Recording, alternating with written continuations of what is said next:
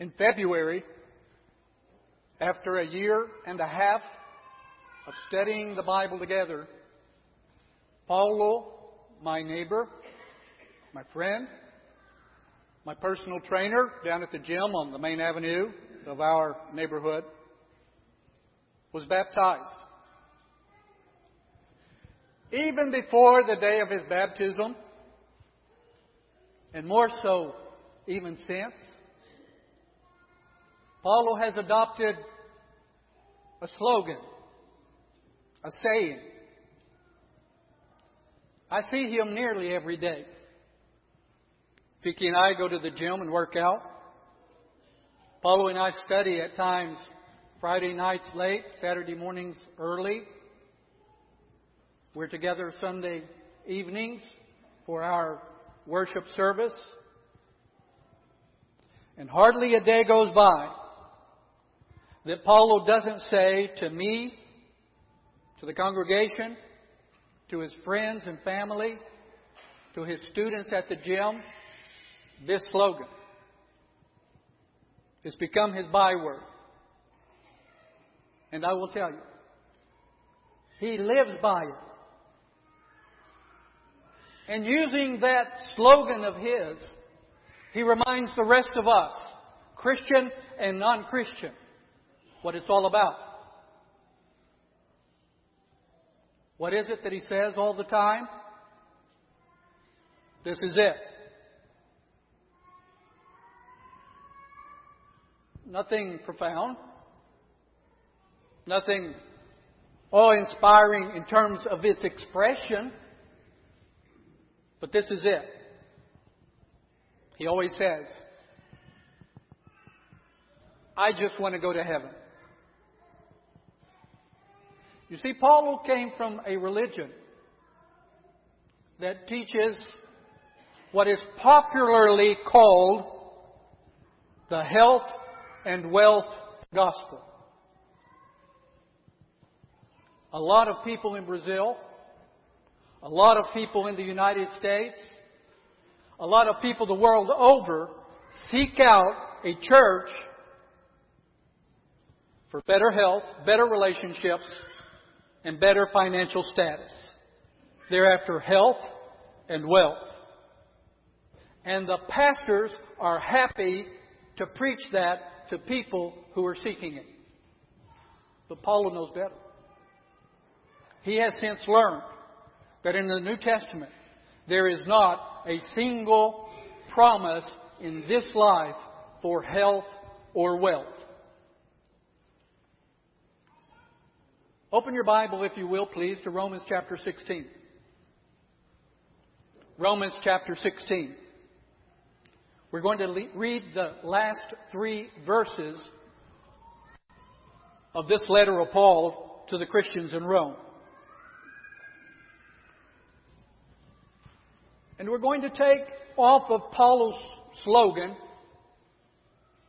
and emphasize this morning one of the great and wonderful facts of God's Word about eternity. That all of this flows from the eternal God. That eternity is, let us say, the space which God inhabits. And we will see how many things in Scripture are called eternal things. And how humans can possess and enjoy the eternity of God. Romans chapter 16. Paul ends this letter to the Romans.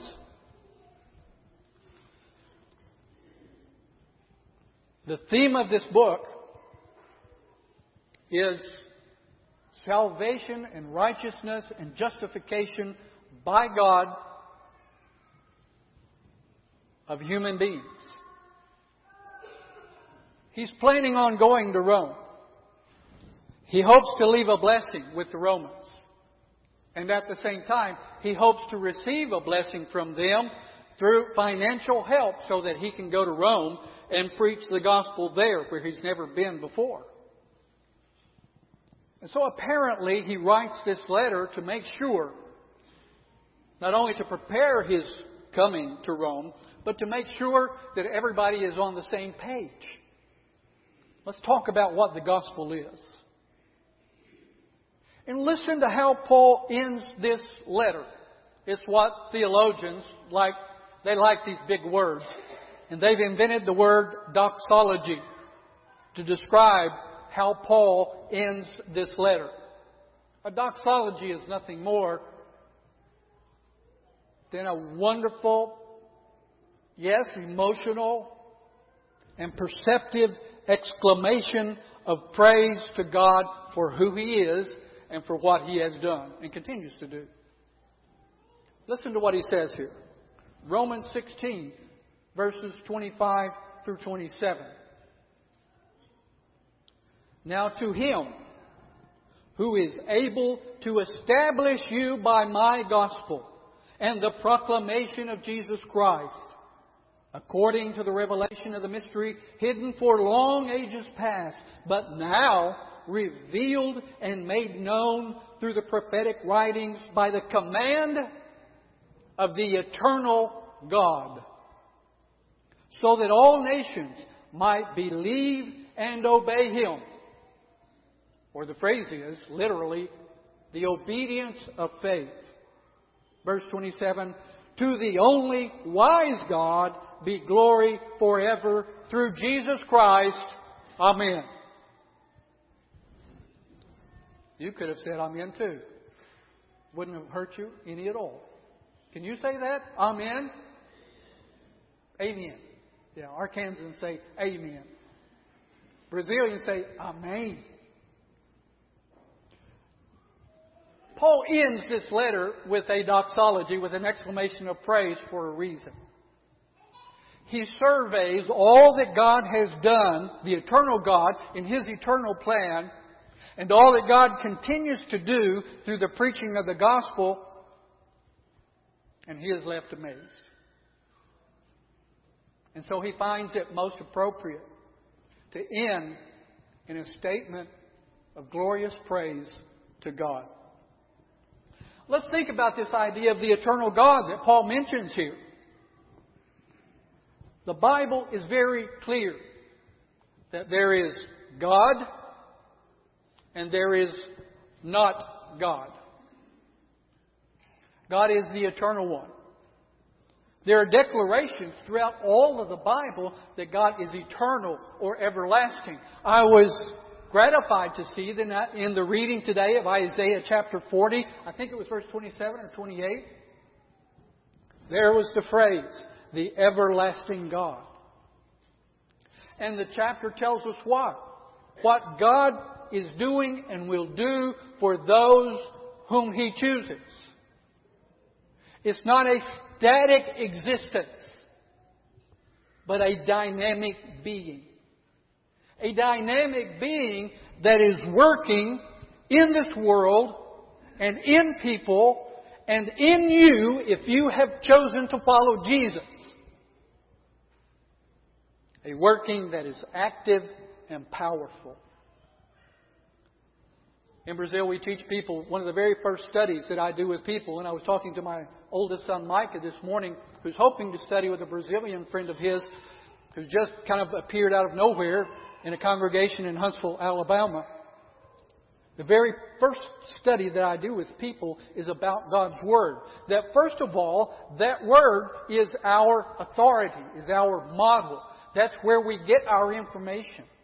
We must speak where the Bible speaks. But not only is that Word our authority, that Word is our power for transformation and for service and for ministry. How many people do I teach who see what God offers and who also see what God demands, and they think, I can't do this? And do you know what I tell them? Of course you can't. Because you're looking at your own resources, your own power, you're looking at your own capability, and you are not able to live the Christian life. And that's where God gives us His great power through His Word. So this Word is not only authority, this Word is power. Genesis 1 and verse 3 is the very first verse that I study with just about anybody. I have several studies that we have put together over the years, but my favorite is to start in Genesis 1 and verse 3. God said, "Let there be light." And there was light. That powerful Word that created light and the entire world and the entire universe and the human being with a Word is the same Word that we have in our hands, the Bible. In one instance, it is the spoken Word. Here it is the written Word, but it is the same Word of God, and it is the same power that God gives us to create, that He creates the world and the universe, and that He creates in us a new creature, that we might become like His Son, Jesus Christ, and that we might live holy as He is holy. God is eternal. It's all over the Bible, from beginning to end. And perhaps one of the most interesting passages that declares the eternity of God is in Exodus chapter 3, when God calls Moses to go free the people of Israel. And Moses makes all of those excuses, like we often do today, for not doing the will of God and not sharing the gospel with other people. Well, somebody might ask me a question that I can't answer. What if they ask me, who is this God? What is His name? I don't know what to say. And God said, here's the answer for you, Moses. You are going to go and tell them that I am sent you. That is God's name. In our Bibles, the older versions translate it with Jehovah. That's almost certainly not the word. The pronunciation was lost in history because the Jews took very seriously that commandment to not take the Lord's name in vain. So when they came to the Bible and they saw the name of God, instead of reading that, Hebrew doesn't have vowels, it only has consonants. So they would insert in the place of the name of God the word Lord. And often when they were speaking, instead of talking about God, they would say the heavens. So that is why the Gospel of Matthew, when Mark will say the kingdom of God, Matthew will say the kingdom of heaven. Because he was a Jew speaking to Jews who had this tremendous respect. But what does the word mean? It means I am. I exist. I am who I am, or I will be who I will be. One of our Brazilian Bible versions translated the name of God as the Eternal One. And that's probably a pretty good translation. In Revelation, God is called, as is Jesus, the one who was, who is, and who will be. So not only is God the Father eternal, Jesus the Son is eternal. In Hebrews, we'll call the Holy Spirit also the eternal Spirit. There is God who is eternal, who does not have any beginning, who will not have any end, who exists now and has always existed, was never at any point created, never at any point did not exist, but everything else besides Him had a beginning point. Just as you and I had a beginning point. What exactly is eternity? We think of eternity in terms of time. We live in time. We know how fast time flies. And the older you get, you young people, pay attention to this because you don't feel it yet. But I'm going to give you about 10 years. And then you're going to wake up one day and say, how did I get to be 30 years old? Just yesterday, I was 15. And when you get to be like me next week, 62, you're going to look back and say, how is it that I have 5 grandkids? I don't even remember when my children got married. How did I get here so fast? We feel the passing of time. So when we think of eternity, we think of infinite time. And that's all right. Eternity will have no end. But eternity is more than infinite time. Because the evil people will also exist forever in everlasting torment. Look at Matthew 25 at the end of that parable. So what does eternity consist? It consists of, for the Christian, sharing the life of God. Maybe it was John's commentary. Maybe he made an insert in John chapter 17 when Jesus was praying that prayer for Himself and for His disciples and for all who would later come to believe in Him, which includes even us. And in verse 3, John tells us what eternal life consists of. That they may know You, the Father, God, and His Son, Jesus Christ. That's the essence, the very essence of eternal life. And God occupies, if we can't talk in time, let's talk in terms of space. God occupies this space, this moment, which is eternity. Some time ago, I'm already doing, I showed the class this morning one of the books that we published this year called The Greatest Subjects of the Bible. And I'm already working on a second edition and adding some subjects to that. And one of the subjects, and in fact I'm using the outline that's going in this book this morning, is going to be about eternity. And so I went through the Bible and looked up the things that are called eternal. And I have a list of about 14 or 15. It's not all of them, but the ones I thought would be most interesting for people who are going to consult this book. And here's what I came up with. I'm just going to read them off to you because we don't have time to go into all of them. What are eternal things? They are eternal, remember, because they are connected to God. The gospel, the divine plan, salvation and redemption, life. That's the biggest one, probably, that occurs in Scripture, especially in the Gospel of John and in his letters. Joy, divine love, the covenant of Christ, glory, consolation or comfort, a place to live or a home, a house, inheritance, judgment, interestingly enough, because judgment leads to eternal judgments that have eternal consequences. Punishment, fire, destruction, kingdom. All of these are called eternal in the Bible. And they are called eternal because God gives them a beginning point, but He gives them an eternal duration, if we can call it that. Now, how can we participate in this eternal life and these good eternal things that God gives to us? First of all, we need to recognize Ecclesiastes. I'm preaching off of a Portuguese outline here, so I'm translating as I go. And I preached this the last Sunday in Brazil before we came here.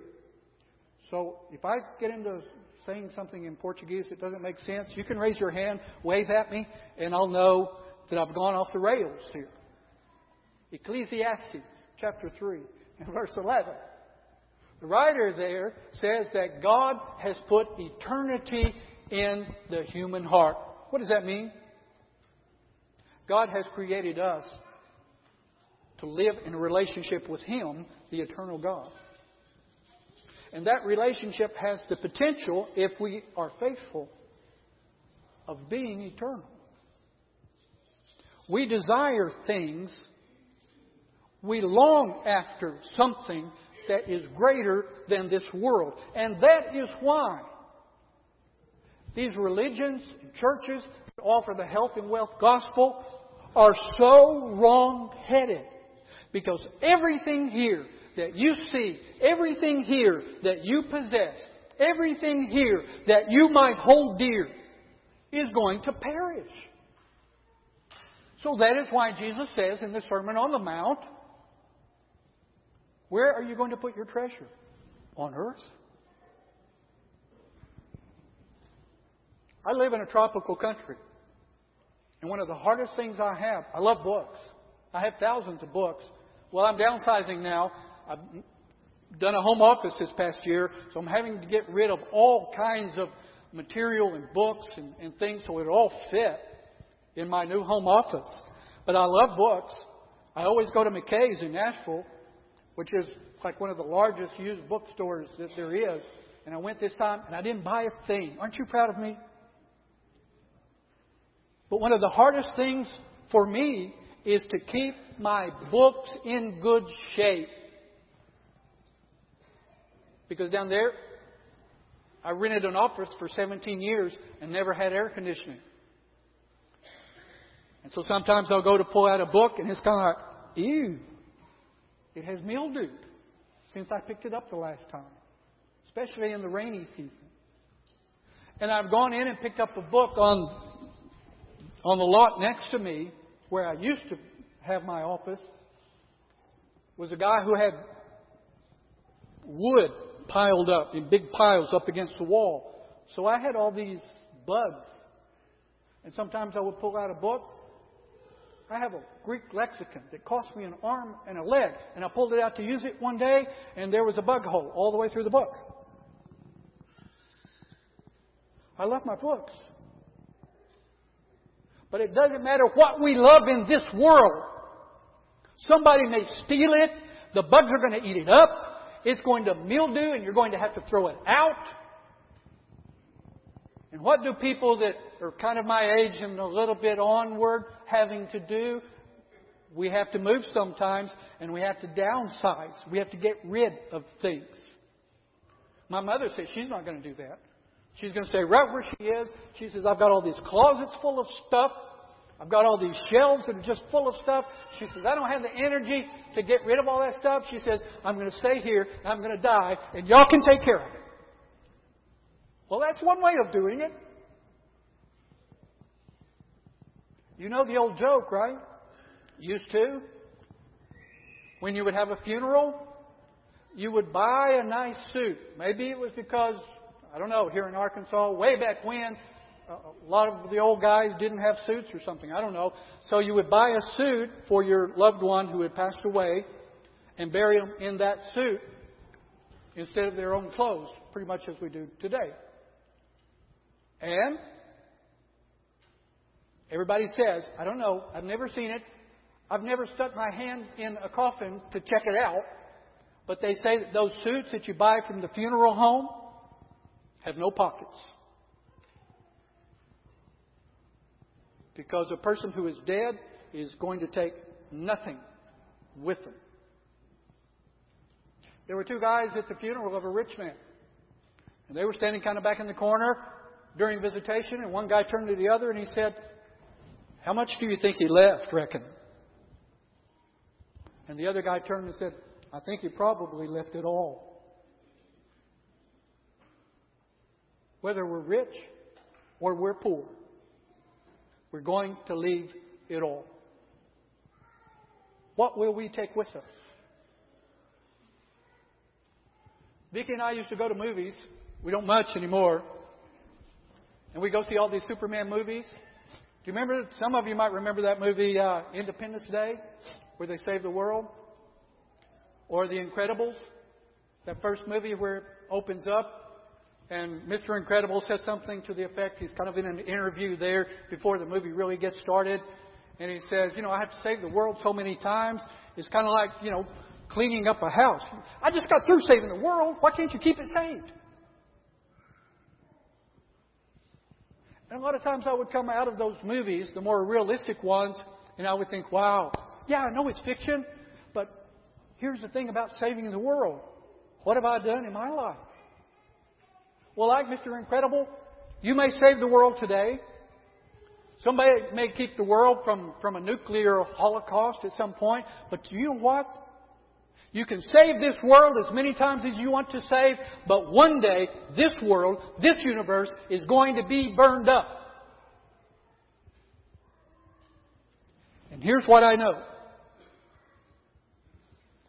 When I invest in my children to teach them about eternity with God, when I teach a soul that is lost and has no hope of eternal life, and that person becomes a Christian, I know that I have saved someone for an eternity.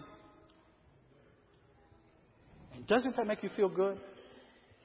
Doesn't that cause you to give thanks to God, an exclamation of praise, a doxology in which you are so moved because you know that not only are you saved, but God has given you the grace of participating in this wonderful, great, eternal project so that you can be a part of helping someone else enter eternity for life with God. There is nothing equal to any effort in this world that can compare to that. God created us with a place for eternity in our hearts. Now, sometimes we try to fill that void with all sorts of things. With pleasure, with possessions, with power. But in the end, we will find ourselves frustrated because nothing can fill it except God Himself, the eternal God. The thing about it is that God permits us to choose.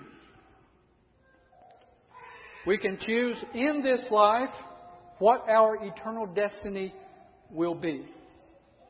Hebrews 9 and verse 27, you know what this verse says? It is destined for man to die one time, just like Jesus died one time to save the world. And after this, the judgment. There will be no second chances. This thing called reincarnation is a farce. It's a false doctrine. We have right now. We have this morning. We're here, I don't even know what day it is in August. We've come and we've been in part of a wedding. We've traveled over several states. And I have to go here and find, let's see, what day is it? This is August the 18th. Am I right? Is that right? This is August the 18th on a Sunday. Do you know how much time you have to decide for God? You have this moment, Sunday, August 18th, and you have absolutely no guarantee of this afternoon, of this evening, of tomorrow. At every moment, God is calling us to choose our eternal destination. And He so much desires that we choose well, that we choose His Son, that we choose His life. God is good. Psalm 119, verse 68 says, you are good. And what you do, one version says, all that you do is good. Conclusion? Teach me your statutes. I want to know your word. I want to receive your salvation. Because if God is eternal, Paul says He is also wise and He is also good, and there can be absolutely no doubt about the goodness of God. Well, then why does God let suffering go on and on? Yeah, there are some paradoxes in Scripture and in life, but there are some answers too. Have you suffered in your life? I have too. Sometimes it's been my own fault. Sometimes it's been the fault of other people. Have you ever been persecuted? Maybe you have. Have people ever talked badly about you for being a child of God? Yeah, I've had that. Why does God let that happen? It's not because He's not good. It's not because He's not powerful enough to overcome evil in this world. It's because God still wants to give us a choice. And choice means that all that has to be a possibility when we choose wrong. So it is actually a demonstration of God's love and goodness that He lets all this stuff go on because He is being patient, Peter says in 2 Peter chapter 3. He is being patient so that we will choose the good way. And so that this short time that we have here on earth, that just keeps going faster and faster, so that we can look at this time and choose God's way, and so that we can breathe our last breath and go to be with Him in eternity.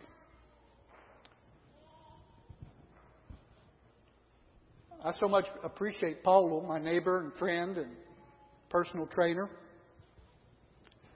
He's one of the most enthusiastic, zealous people I've ever met in my life.